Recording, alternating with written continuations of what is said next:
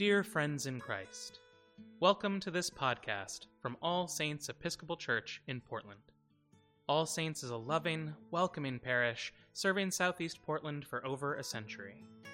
Our purpose is to celebrate God's love, seek and serve Christ in all persons, and go forth into the world rejoicing in the power of the Spirit. Today, we invite you to join the Reverend Deacon Maureen Hagen as she preaches the gospel and explores the mysteries of God in our modern world.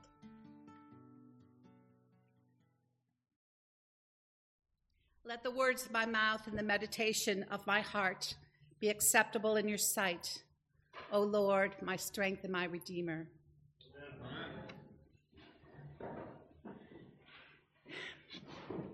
Greetings, beloved people of God.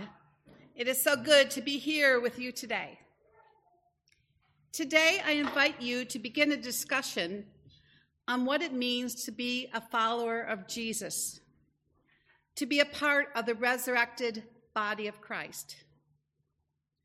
I would like to begin by sharing a quote from Clarence Johnson, a farmer and New Testament scholar who was instrumental in the birth of Habitat for Humanity. The proof that God raised Jesus from the dead is not the empty tomb, but the full hearts of his transformed disciples. The crowning evidence that he lives is not a vacant grave, but a spirit-filled fellowship. Not a rolled-away stone, but a carried-away church. So this is not a small discussion, but we need to begin somewhere. I was delighted when I learned that All Saints now uses Godly Play. While a much-loved curriculum for children, I've used Godly Play with all ages. In Godly Play, we spend a lot of time focusing on the 6 seasons of the church year. We learn that Easter is such a deep mystery that we set apart 50 days to witness its unfolding. Easter begins with the discovery of the empty tomb. Jesus appears to Mary of Magdala and commissions her as the first apostle, charged with taking the good news to others. Like many truth-tellers, Mary finds her testimony disbelieved. Instead, the disciples cower behind locked doors, worried that the temple authorities will come for them. Self-preservation trumps mission. How often do we let fear or inertia stand in the way of action? That first evening, Jesus enters the room saying, "Peace be with you." Imagine the calming effects of these words. Jesus then reveals the purpose of his visit. He is sending them out into the world. As Jesus commissions the apostles, he empowers them through the Spirit of God, the Ruach, who has been present since creation. The disciples may have denied Jesus before the crucifixion and barricaded themselves afterwards, yet their encounter with the risen Christ and the gift of the Holy Spirit emboldened them to carry out God's mission, first to the Jews, then to the God-fearers, and eventually to all the nations of the earth. The Spirit makes mission possible. The Spirit makes mission imperative. Over time, as the Spirit transforms the disciples, it also empowers them to shake off the fear that is paralyzing them, to tell others about the Messiah, to face discomfort and death unafraid. With time, they come to trust that the Lord is ever before them and that God will see them through their various trials. Jesus had spoken truth to power throughout his ministry. Only upon his death and resurrection were others able to do the same, often at such a cost that the Greek word for witness, martyrs, became associated with those killed on behalf of a belief. We truly were a missional church in those early years. Against all odds, the church grew, despite persecution, despite hardships.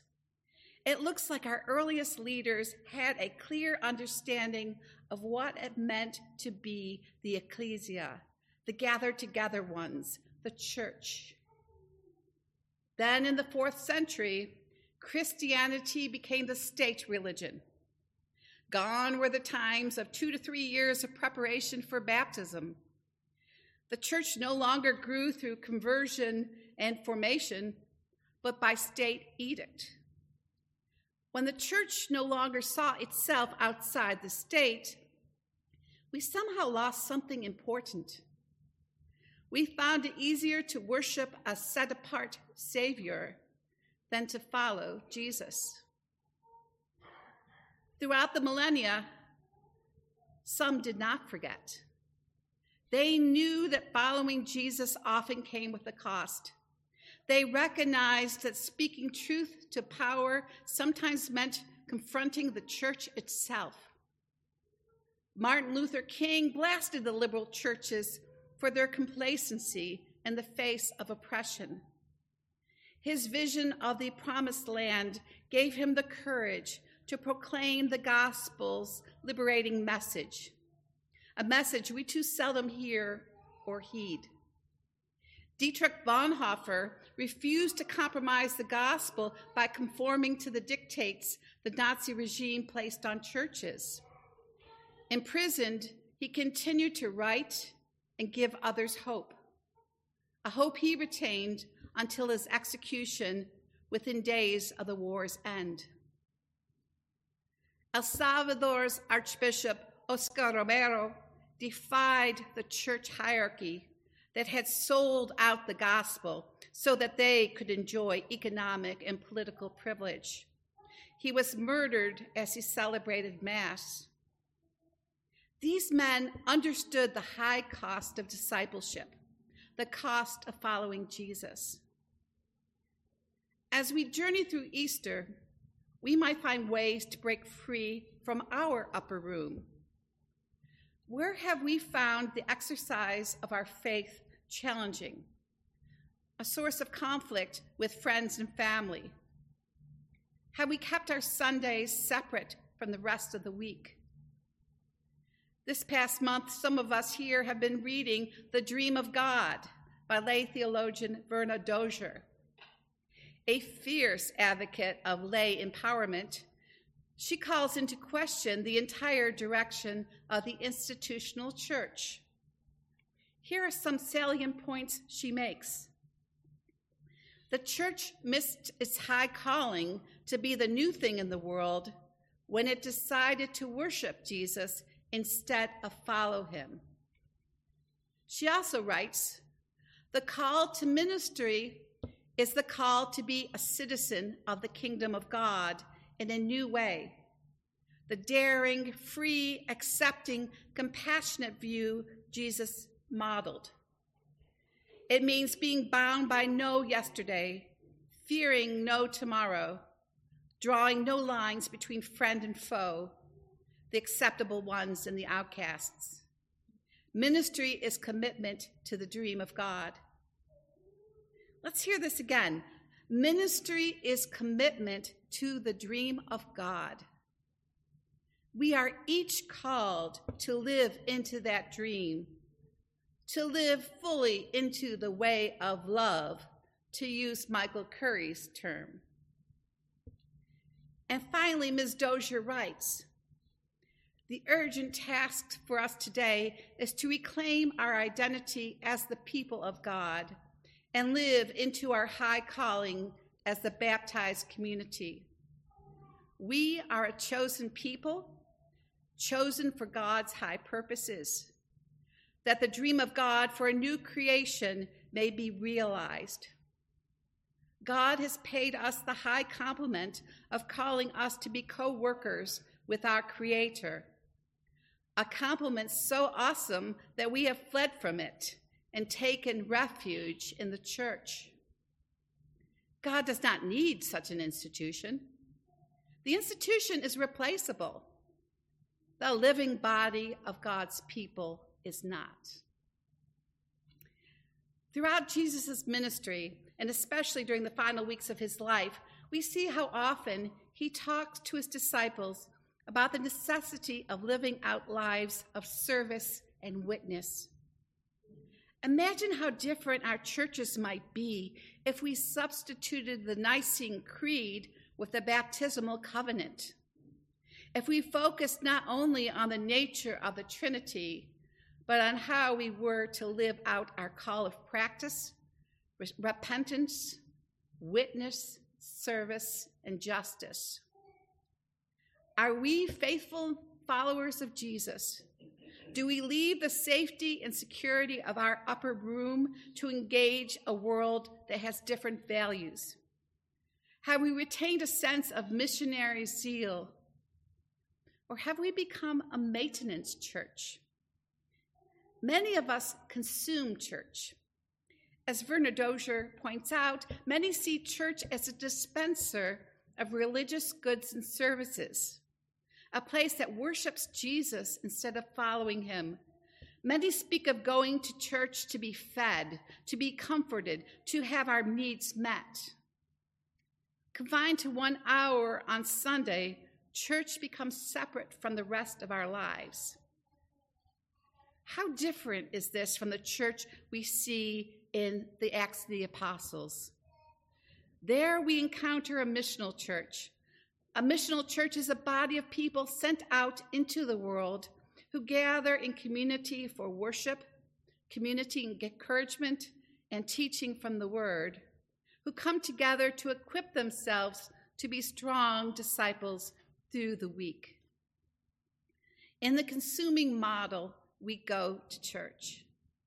In the missional model, we are the church. Increasingly, many people have found dissatisfaction with the consuming model of church and would like to regain a sense of mission. I know that is important to me. So I invite all of us to consider ways that we at All Saints can join Christ's mission in the world. We might begin by naming our deep dreams for the church. A few years ago at General Convention, we were invited to fill in the sentence, "I dream of a church where."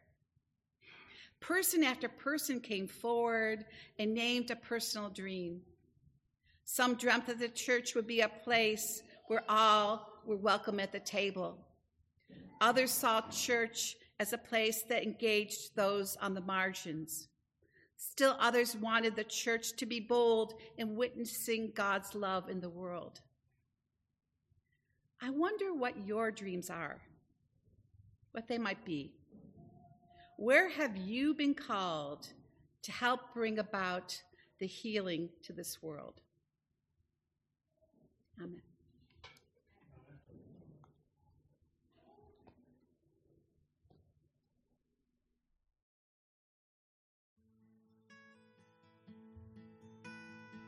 Thank you for listening to this podcast offering from All Saints Episcopal Church in Portland.